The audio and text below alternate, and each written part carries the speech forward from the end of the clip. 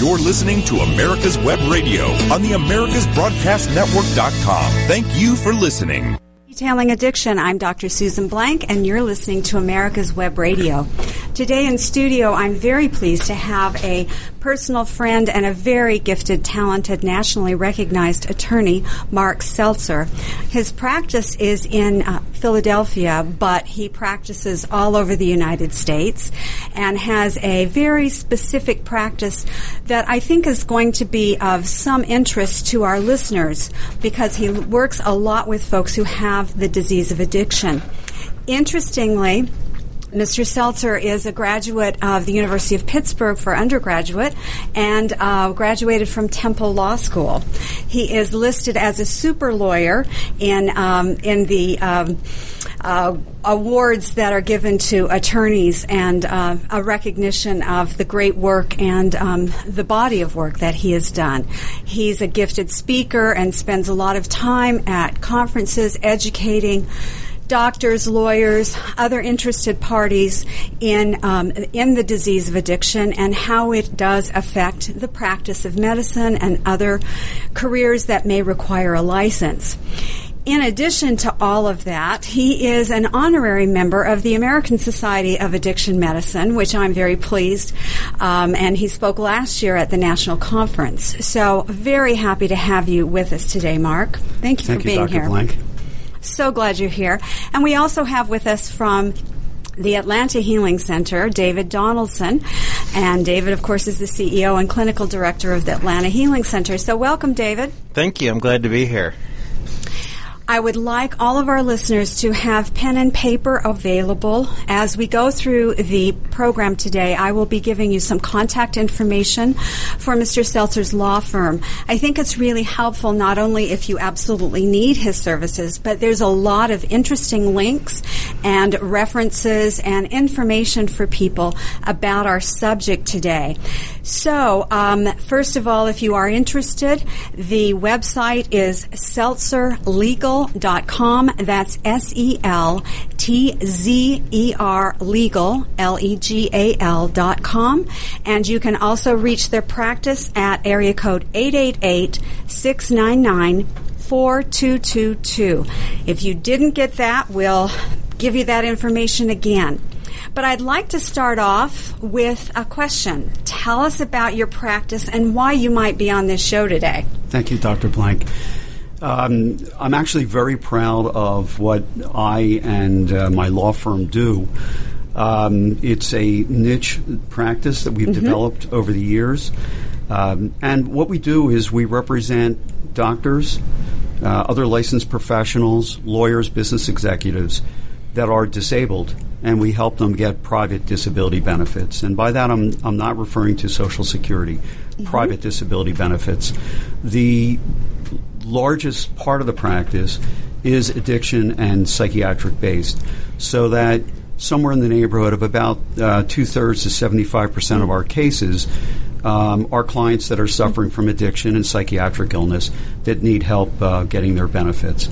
If I can just say something. Absolutely, please. I am extremely honored to do what I do, and our firm as well, to do what we do and to really help people that are very sick in some way put the pieces of their lives back together and go forward in a healthy, constructive direction.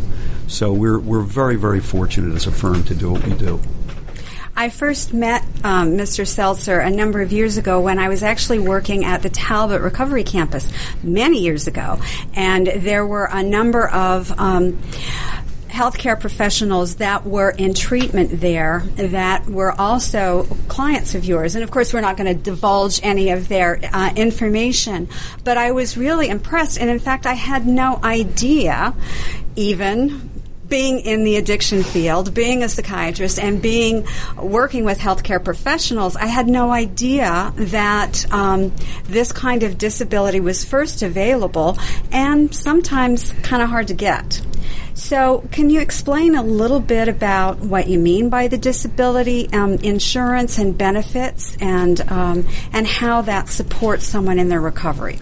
That's a very, very good Big point question. because Firstly, a lot of doctors, a lot of professionals don't even realize, well, to start with, what policies they have, and certainly what those policies require in order to get benefits. Secondly, a lot of them don't realize that they can file a claim as a result of suffering from addiction and psychiatric illness and those claims can be perfectly payable, of course, if they satisfy the contract language.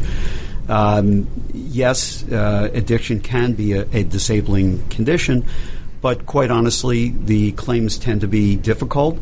In the, I don't want to say old days, but in former days, we've been doing this a while, addiction was not as easily accepted as a disabling condition, and people, quite honestly, were very embarrassed about it, even suffering from psychiatric illness, and tended not to want to talk about it, get treated for it, virtually live their lives in a closet if they suffered from it. So certainly, fast forward, doctors oftentimes don't realize having these problems, these issues, these suffering from the disease of addiction, that they would be eligible to file a claim and be paid benefits. The companies have become much more contemporary in their thought process, the courts as well, where I'd like to believe anyway that the disease model of addiction has been accepted by the disability insurance companies as well as the court system. So at least to that extent, that has been achieved. However, quite honestly, if you read a lot of the decisions, there's a court decision that's not that old. It's a 2008 decision that I talk about oftentimes, the Stanford case. And if you read the language that is written in that decision by a federal court judge, you would be astounded as to really what the thought process is. The old character defect, the person that should have known better. The judge in that case points out that while he can understand that the cardiac-prone surgeon may have a problem and could very well be disabled as a result of the possibility of going into the OR and having an exacerbation of the cardiac condition, and therefore totally disabled from being able to perform their duties as a surgeon, that somehow doesn't apply to, for example, in that case, it's a nurse anesthetist or an anesthesiologist, because somehow the judge got into the choice issue where it's remained Stanford's choice to use or not use, and had no conception of the compulsion and the lack of control that, as we well know, is part of the disease. So, yes, addiction can be a disabling condition, of course, subject to whatever limitations or exclusions or appropriate policy language has to be satisfied in order to get those benefits. Mm-hmm. So most people, I think, probably listening are wondering, well, what kind of insurance is this? Certainly this doesn't come under my health care policy. Does this come under my life insurance? Is this specific insurance that someone might have that they would buy as a separate policy, or is it included in some other insurance that they might not be aware of? Essentially, there are two kinds of coverage, and I'm just talking in basics here. One would be what we refer to as a long-term disability policy, an LTD policy, which is usually part of an employee benefit package. I see. And when we're talking about doctors, it would be a doctor that is a part of a large group that offers that coverage, and almost always, if they're an employee of a higher learning institution or a hospital as part of the employee benefit package, that long-term disability coverage would be provided. Secondly would be individual disability insurance benefits, individual disability income benefits that would be purchased by the doctor, lawyer, business person, the insured, from their insurance person. oftentimes they're solicited by insurance people when they're in residency, and they feel very bothered. But some of the times, those people bothering them have really done right by them, and these policies have become a lifesaver. So those are the two kinds of policies. There are some similarities, but there's a lot of differences. A long-term disability policy is almost always controlled by ERISA, which is a federal statute, Employee Retirement Income Security Act of 1974. And interestingly, I talk about this when I make presentations at medical conferences. I think that it started off being a very good thing in 1974, and it was a good intent by Congress. Unfortunately, it's become a tool of the insurance companies in order to be able to limit claims. The federal statute is controlling. There is if in the event of an adverse decision, there is an appeals process that must be followed. If you don't follow that to the T, you can lose your right to sue, which would be in federal court. The policies tend to be much more restrictive in terms of the policy language. There are limitations and some exclusions that are built into the policy, all with the intention of limiting the benefit. And even if the benefit is obtained and is paid, there are offsets that would apply. So, for example, if one of our clients is, we've gotten them paid under their long-term disability policy, and also they qualify for Social Security disability, that Social Security benefit would be offset against whatever the benefit amount would be in the long-term disability policy. So that the policies are written in a way to limit or reduce the amount of money that the insurance companies have to pay. And I guess at this point I can mention a very important issue. When we're talking about addiction and psychiatric illness, almost all group policies, long-term disability policies, have what's called a mental, nervous, and or a drug and alcohol limitation built into the policy, which is generally 2 years. So if the claim is for addiction or for psych or both, certainly the company would act to employ that 2-year limitation. So the worst case scenario for the company would be an exposure of having to pay the claim for 2 years. For 2 years. And there are a couple of things which I'm not going to go into which can possibly extend it. Okay. We're going to take a break now. When we come back, we're going to learn more about this very important topic, and have your pen and paper ready. And thanks for listening.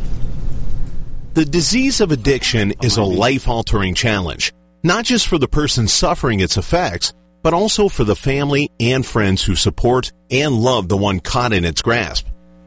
What should be the course of treatment? Who is the best person to render treatment? And what is the best place to go for the care that is needed? We know that you want answers to these and many more questions. Call 770-696-9862 and speak to a representative of the Atlanta Healing Center. They can tailor a program specifically designed to address the needs of the person suffering with an addiction, or give you guidance as to where that help may be found. Information is the key, and the trained staff at AHC is here to assist. If you wish, you can also get more information on the website located at www.atlantahealingcenter.com. This is Lawyer Liz. Join me each week as we discuss drones, the Internet of Things, and all the technology in between. It's Buzz Off with Lawyer Liz, Wednesdays at 2. Perhaps you are struggling to cope with the disease of addiction.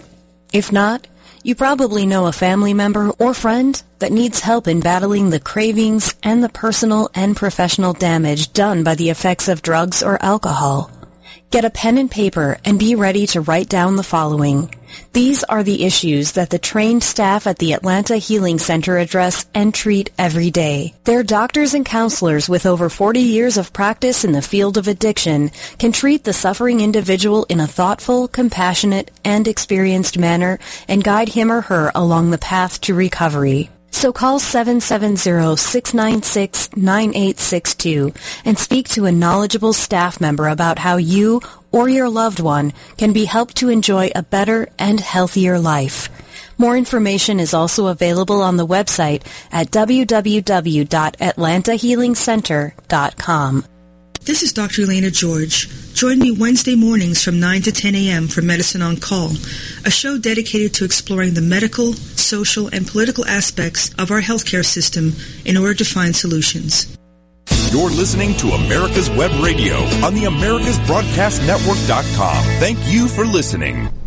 Welcome back. This is Detailing Addiction, and I'm Dr. Susan Blank. You're listening to America's Web Radio, and today in studio with me I have David Donaldson from the Atlanta Healing Center, and I have Mark Seltzer, who is an attorney. His practice is actually located in Philadelphia, but he has clients, and he works all over the United States, speaks constantly on this topic because it is very specific, and I think this points out that sometimes it is really crucially important. And in my work with professionals that have addiction or psychiatric related illnesses, one of the difficulties that I see happen over and over again is that they have a family friend who's an attorney, they have a neighbor, and well-meaning, attempting to do the right thing, but sometimes it makes a huge problem. And right before the break, we were talking about the different types of policies, and I have to tell you a story that happened to me when I first went into private practice. I had small children, and I was very concerned, and I contacted an insurance company to get a disability policy. And he said, well, what kind of physician are you? And I said, I'm a psychiatrist. And he said, well, the good news and the bad news. The good news is the policy won't be very expensive. The bad news is probably the only way to be disabled as a psychiatrist is you would have to be both blind and deaf. You could lose all of your limbs, all of your body parts. You could be critically ill, but as long as you could hear and or see, you can do your job. And he talked me out of getting a disability policy. I wish you all could see Mr. Seltzer's face as he's shaking his head. So what's wrong with that picture? What is wrong with that picture? Besides the fact I don't have First disability of all, insurance. it's not a true statement. We've had plenty of psychiatrists that have been disabled for lots of different reasons that we have gotten paid under their policies. Were they blind and deaf? No. Or, okay. None of which were blind or deaf. Yeah. So if we can continue. Please. The difference between the two policies. And I'm sorry. No. The other policy that we refer to is an individual disability insurance policy. Those policies, as I said earlier, are purchased directly by the doctor or whomever the insured happens to be. They can buy coverage consistent with whatever the insurance underwriter guidelines are. And the policies almost invariably are better policies. They're written better. They don't have a lot of the limitations built into them that that LTD policies have. The language is often more liberal, and it's generally easier to get paid for those policies. And there's and as I said, because of the standards, the language not being as strict. And one important issue that we were talking about on the break is there's something called insurance bad faith, which would be what? We have in it's essentially an unfounded, unreasonable paying of a claim with willful intent, with where the insurance company is putting its own interests first and the insured's not first. And the language varies from state to state, but it's essentially the same. That is available in individual, if there's a problem, if there's that sort of problem in an individual disability income policy and claim. However, it is not available during the course of a long-term disability claim or through those policies as a result of ERISA. And as we were saying, ERISA is a federal law that supersedes the state law, and there is no right, and this has been legislated, this has been litigated, there is no right to state insurance bad faith under ERISA claims. So that is a big hammer that is gone, and if the insurance companies wanted to, let me put it that way, they can really do pretty much view claims any way they want and not pay claims, oftentimes for baseless reasons.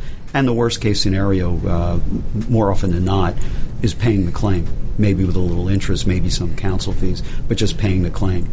So, with the more strict language, the company-friendly court decisions, as well as no bad faith, it allows them sometimes to handle things in a way that I think is not the right way. So, for somebody that's dealing with a long-term disability policy, I can't get the words out. Not necessarily a professional, but just anybody who has went through their business. The insurance company is somewhat motivated to say no to the claim, and for anybody, it would behoove them to talk to a lawyer. Yes, they are very motivated to say no, and we can go into reasons if you'd like, but they're very motivated to say no on the basis of what I just said. Right. And another interesting fact, as I said, our practice is pretty much limited to doctors, business executives, lawyers, which tend to have larger benefits, larger claims. There are so many claims out there for factory workers, blue-collar workers, and so forth that may work in a factory and have the same policy as part of their employee benefit package.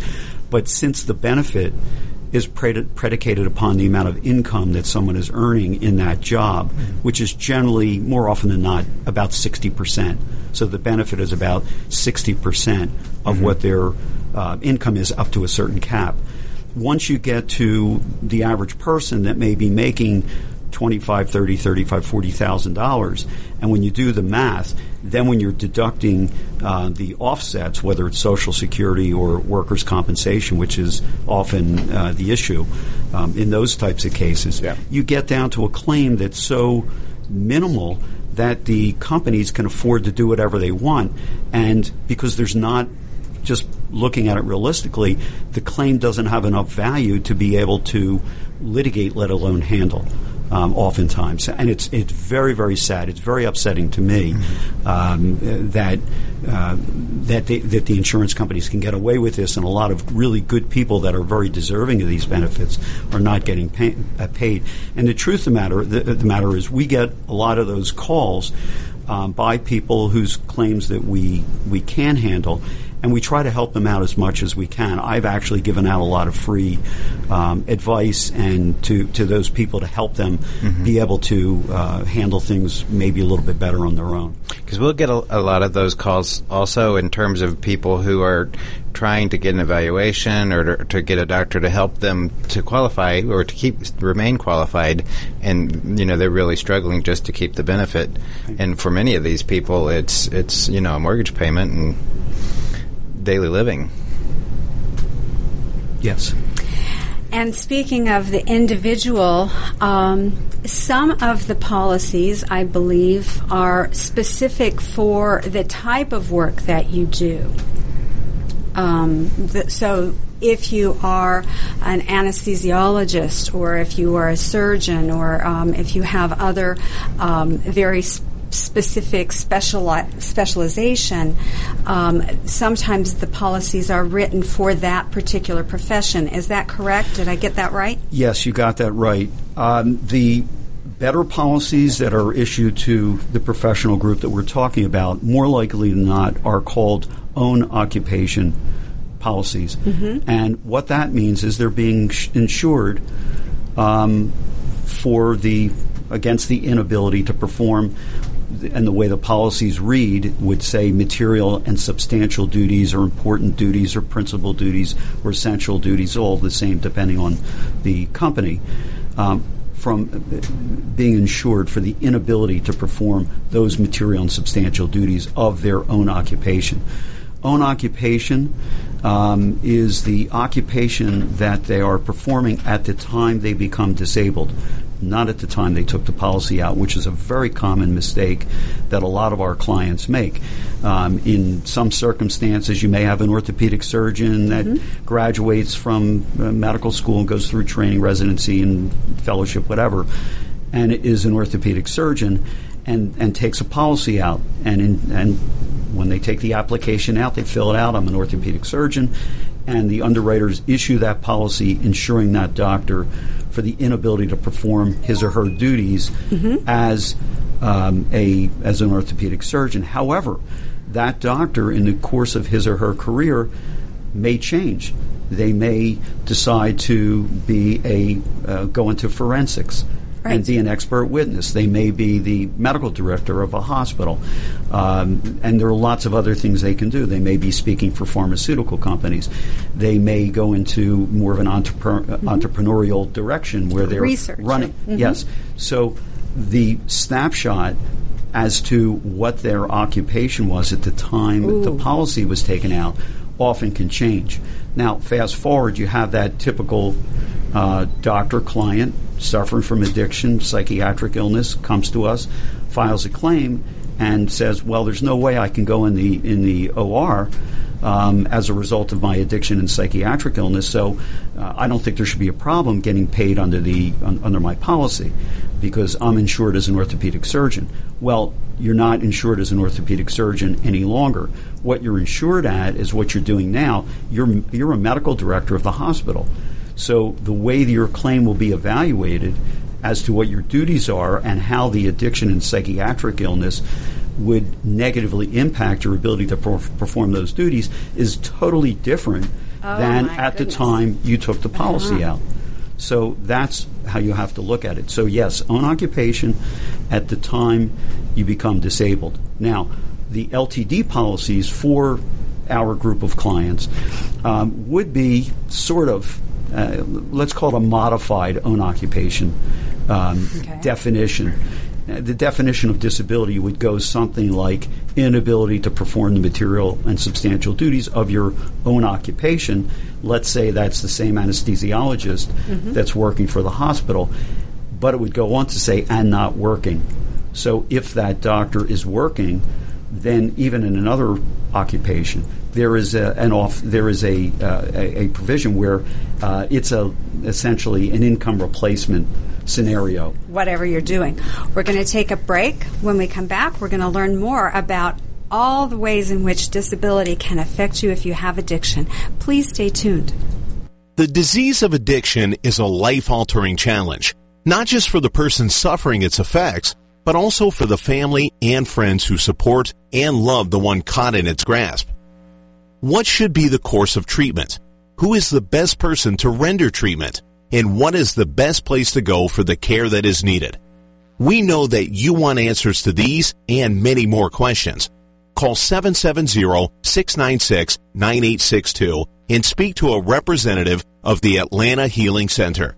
They can tailor a program specifically designed to address the needs of the person suffering with an addiction, or give you guidance as to where that help may be found.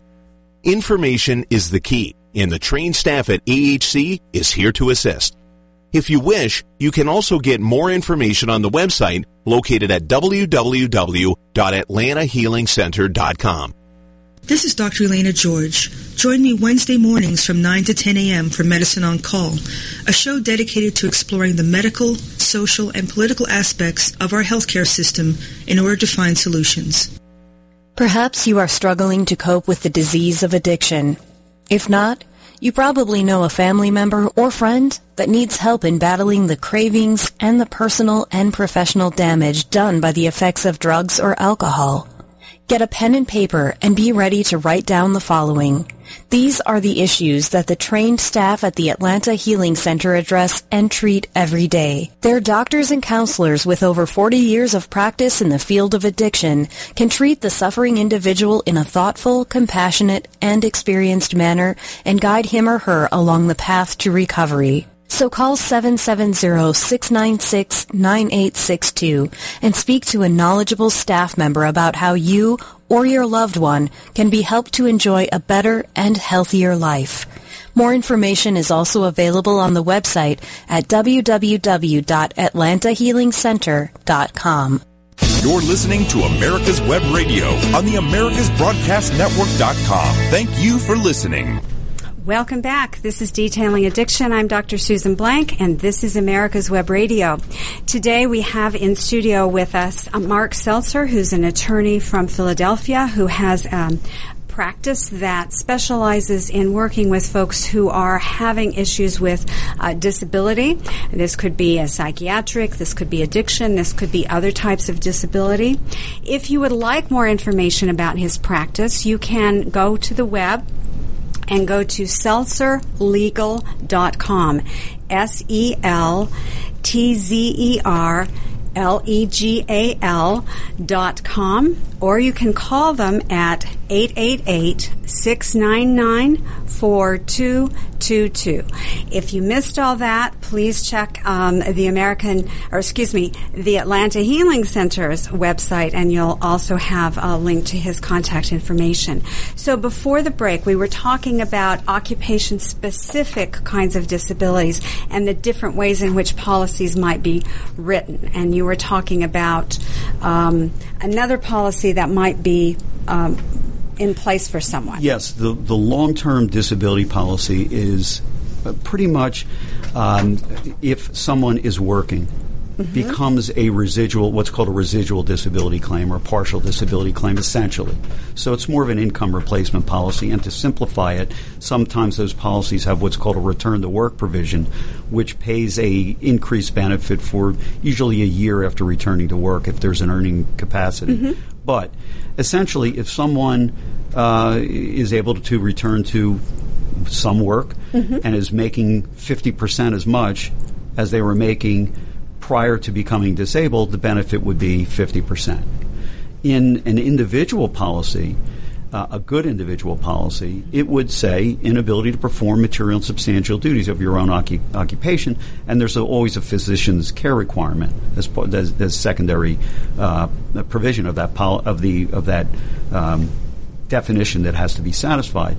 But in that situation, what we're looking at is whether or not you can perform the duties of that occupation, which I said is what you were performing at the time you became disabled. If you can return to work in some other occupation, you very well would be entitled to receive total disability, assuming you're proving that you're unable to work in the occupation that you're disabled from, that you were performing at the time you were disabled, yet still earn income from some other occupation. So what can be a typical scenario that we've dealt with, we may have a client, again, I'm picking on the anesthesiologist, but they happen to be the largest specialty that we do represent. Anesthesiologist, fentanyl addiction, psychiatric illness, possibly one or more relapses, possibly one or more inpatient treatments, and so forth. Has that issue. At this point, it cannot return back to anesthesiology. All the treatment providers are supporting that. Anybody involved is supporting that.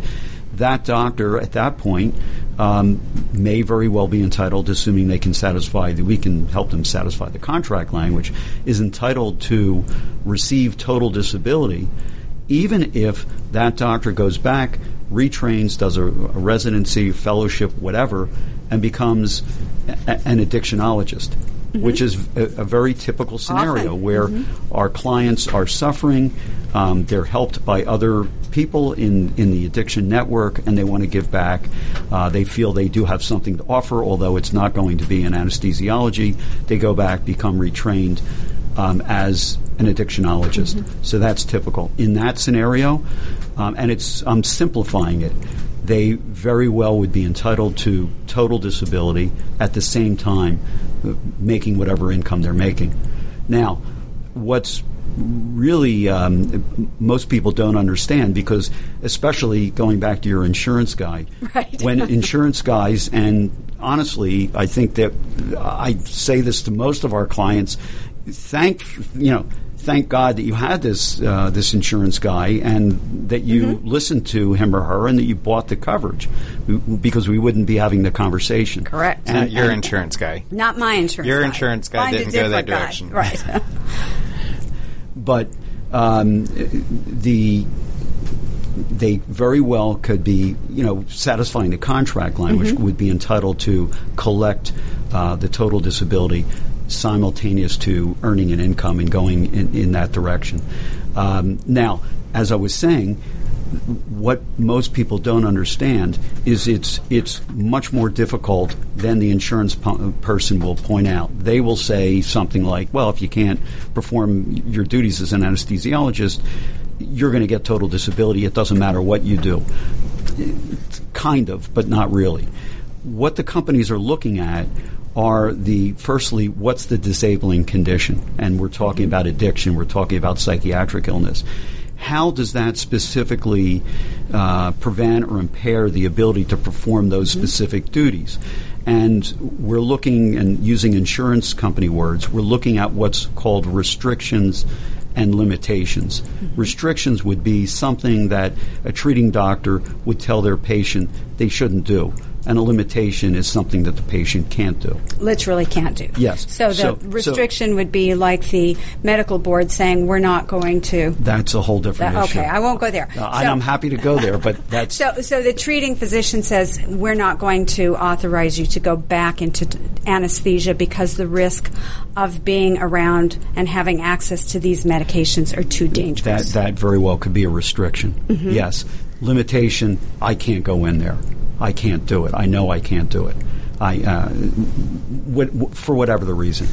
So the point is, we're looking at the condition, and we're looking at the specific duties. How does that condition impair that specific duty?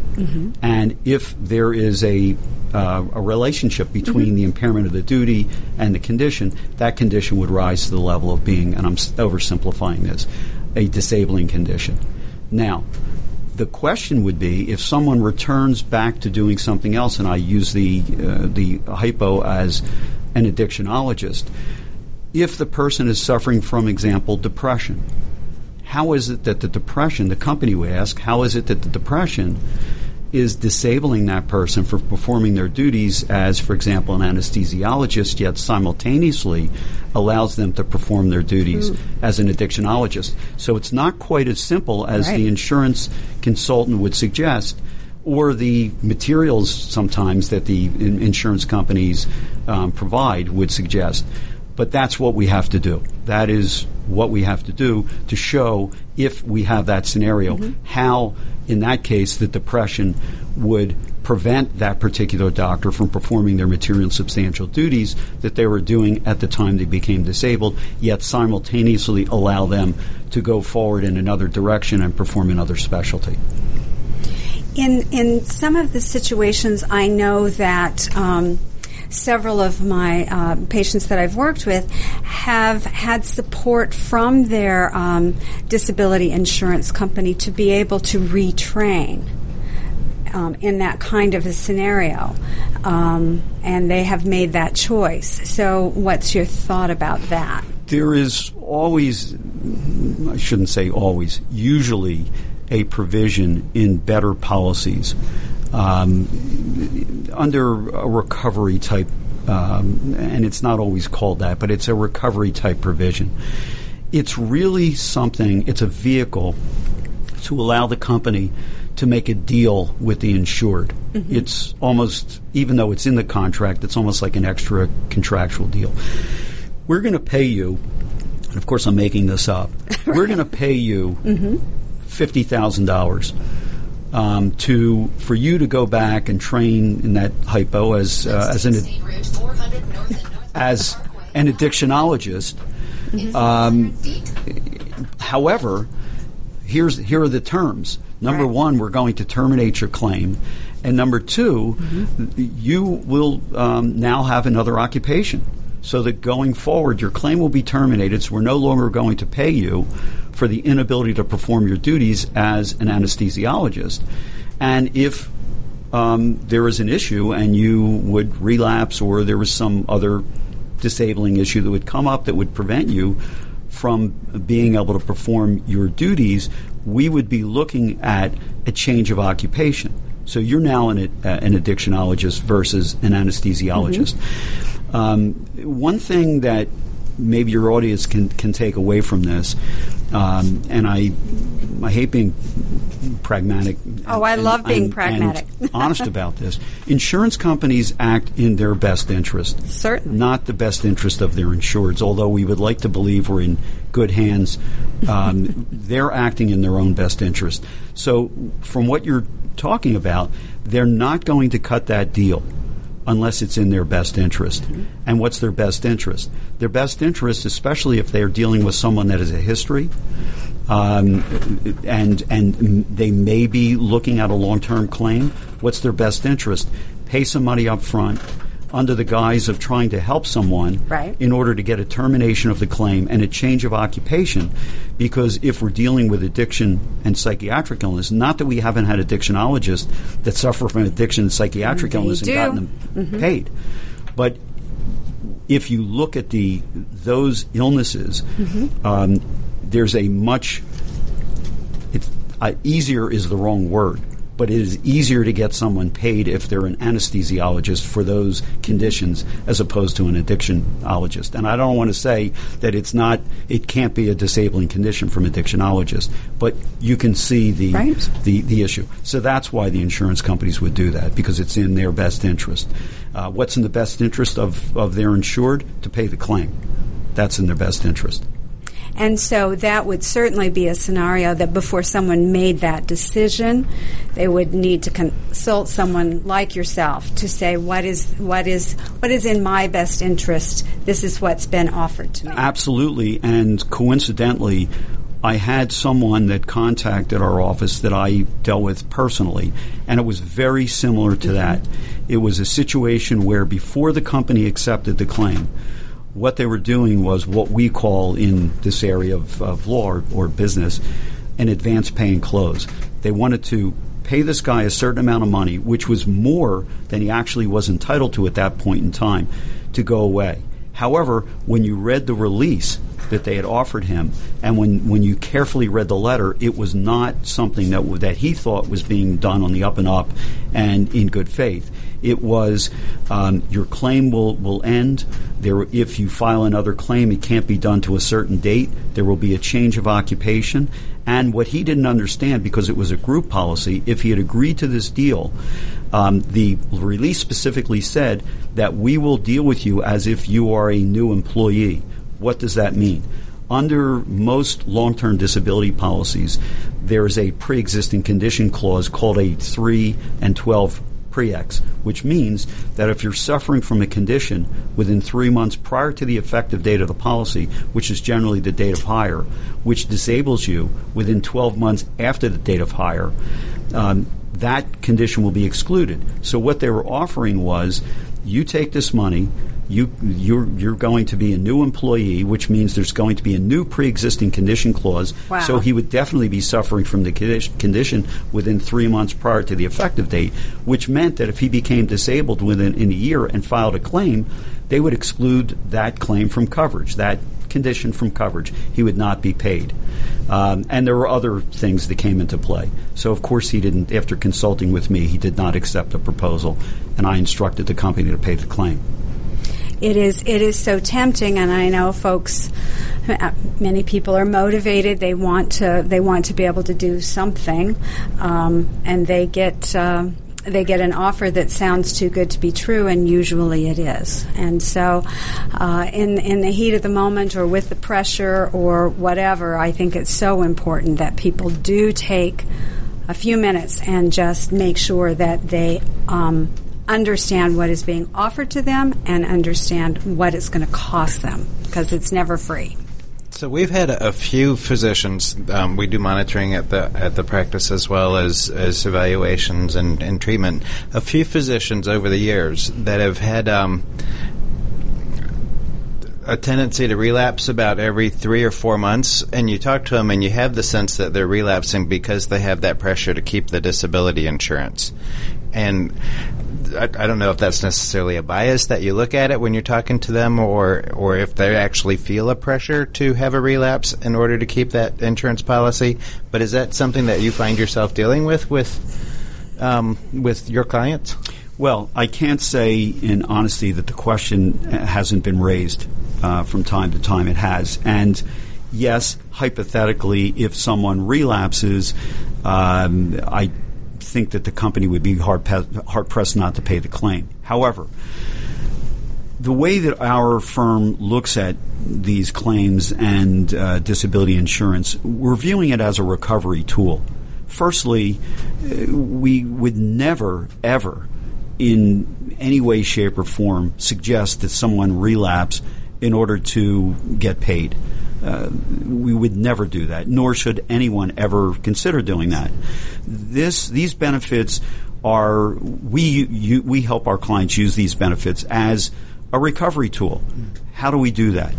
We help them first understand what's available, and we help them get paid for whatever benefits they have so they can go into inpatient residential care, IOP, or any other aftercare that's indicated, and to help them get through the plethora of legal issues that they have to deal with by taking the financial piece off their shoulders so they can focus on their health and their families and licensure issues or criminal issues or credentialing issues or whatever other things they have to deal with, by taking the financial piece off of them and really helping them hopefully focus on their health. Then if at some point in time their doctors support their ability to return back to the specialty they were using doctors, the specialty they were performing at the time they were disabled, we can make use of the residual benefit under the policies, which I kind of touched on when I was talking about the LTD. The residual benefit that's available under the policies, where if they can go back part-time, if they can perform all the duties but for not as much time, or some of the duties for all the time, which happens to be a basic definition of pretty much the definition of residual disability, and an income loss, we can help get a supplement. As I said, if you to bring that income back to where it was, so that, for example, they can return back to work, and they're afraid they might lose their claim. They're afraid that of biting off more than they can chew, so to speak. A doctor may instruct them, go back to anesthesiology, work 20 hours a week, and see how you do. We can help them with that by getting them part of the benefit. So if they went back 20 hours a week and were making, I said this earlier, 50% of the money they were making before, they would be entitled to 50% of the benefit to help supplement that road back to work. And as those hours or activities or income is increased, we can help them with that. Of course, the benefit would be decreased, but they would be entitled to get the benefit until they reach a certain number, at which point the benefit would end. But the good thing about it is they can try to go back to work without the fear of losing the claim status, because they're maintaining the claim status.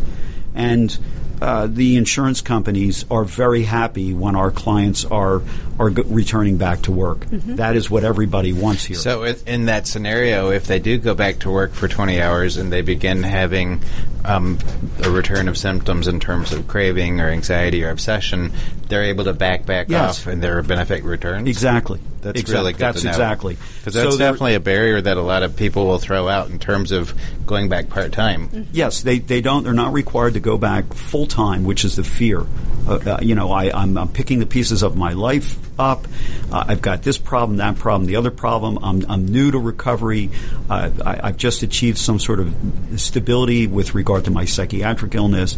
And this is incredible to be able to return on a restricted basis, whatever that might be, whether it's less hours or no call or X amount of cases, where they're getting a part of their benefit to help with that income loss, knowing that if they fail or if they can't handle that amount of hours or cases or so forth, they can tweak that down and still be entitled to more benefit as they're trying to find the watermark as to what they can tolerate from an addiction standpoint, from a psychiatric standpoint, in returning to work, as we hope that eventually, over time, they can go back to what they were doing before and to do it in a healthy way. Now, conversely, if someone can't return back to what they were doing, we used the example of the anesthesiologist before, but that person still has a lot to offer from a medical standpoint. We can help by getting that person total disability and then having the money available so that they can go back, retrain, and to do practice another specialty. That would be something where they can do that in a constructive, productive way that is consistent with their health, as opposed to, in that situation, anesthesiology, which is inconsistent with their health. Yeah. With their continued ability to go on. We are at a break in a few moments, and we... sorry, we just had a little bit of a kerfuffle, but I think we're back on track. In our last few minutes that we have, what have we not touched on that would be important for our listeners to know and understand? There's a couple of you touched on this, Dr. Blank, earlier in the conversation. There are oftentimes redundant critical mistakes and errors that we see, in our case, our clients make or having made before they retained us. Firstly, thinking that this is a Blue Cross Blue Shield claim. People don't understand the magnitude, the value of these claims. This is not a property damage claim where your basement is flooded and it costs $10,000. You submit a bill and you get paid. That's not how this works. Before the companies pay a dime of benefit, before they accept liability, or at the time they accept liability, they're required by law to what's called raise a reserve. That means to take a certain amount of money out of their operating account and put it into a dedicated reserve account by law, which would theoretically then pay for the claim. Now, when we're talking about the amounts of money here, we're talking hundreds of thousands, millions of dollars worth of benefits being paid under a single claim, potentially. So what a company does, understanding the business end of this practice, what the company is required to do, if Dr. Blank has, for example, and I'm making this up, a $10,000 a month benefit, that company may have to take $1 million out of its operating account and put it away in a reserve account before it pays Dr. Blank a penny or her $10,000 a month benefit. So that if Dr. Blank thinks I just fill some forms out, like I fill out a Blue Cross Blue Shield claim, send it in, and they're going to send me $10,000, that's not how it works.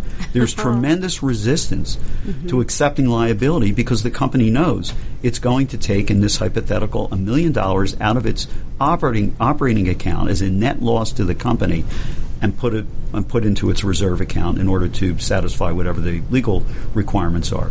Now, secondarily, if the company has accepted liability and is paying Dr. Blank $10,000 a month, there continues to be resistance to pay that claim every single month, which, by the way, a proof of loss is required every month in these claims. It's not like you file a paperwork and send it in and they will pay you for the rest of your life. Right. No, that's another issue that doctors don't understand, our clients don't understand.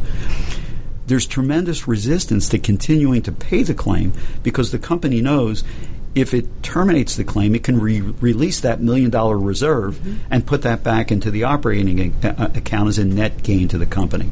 So when you understand the magnitude, it helps you understand this is not a Blue Cross Blue Shield claim. And I'm not making fun about that, but these claims are huge and worth lots of money. What I often say is that the best way to understand this claim is your house. This claim can be bigger than your house. It can be your most valuable asset. And so we have, and this is what you were touching on before about the advice that people listen to that's out there, and I actually do a presentation on this. It's mind-boggling who they will believe. Chat groups and the neighbor down the street, or some colleague that may have been on claim 5 years ago, or knew somebody that was on claim, or any group of people that hold themselves out as having expertise in helping people with claims that you don't even know who these people are. And this is like your house. And if your mortgage company or the bank was trying to take away your house, what are you going to do to save your house? Are you going to listen to somebody on that's in a chat room on some internet site? You're going to listen to the neighbor down the street, some colleague, some guy that from wherever that says I have expertise in doing this. The company has a incredible tools at their disposal. They have. It's not just one of the other things.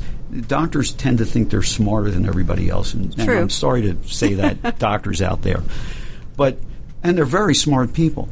But in this specific instance, they are not smarter than the insurance company. You're dealing with a claims person that's the mouthpiece of the company. Behind the scenes, supervisors, managers, legal staff, medical staff, investigative staff, all assessing the claim. And so they need someone like Mr. Seltzer. Thank you so much for being here today, and thank you so much for listening, and we'll see you next week on Detailing Addiction. You're listening to America's Web Radio on the AmericasBroadcastNetwork.com. Thank you for listening.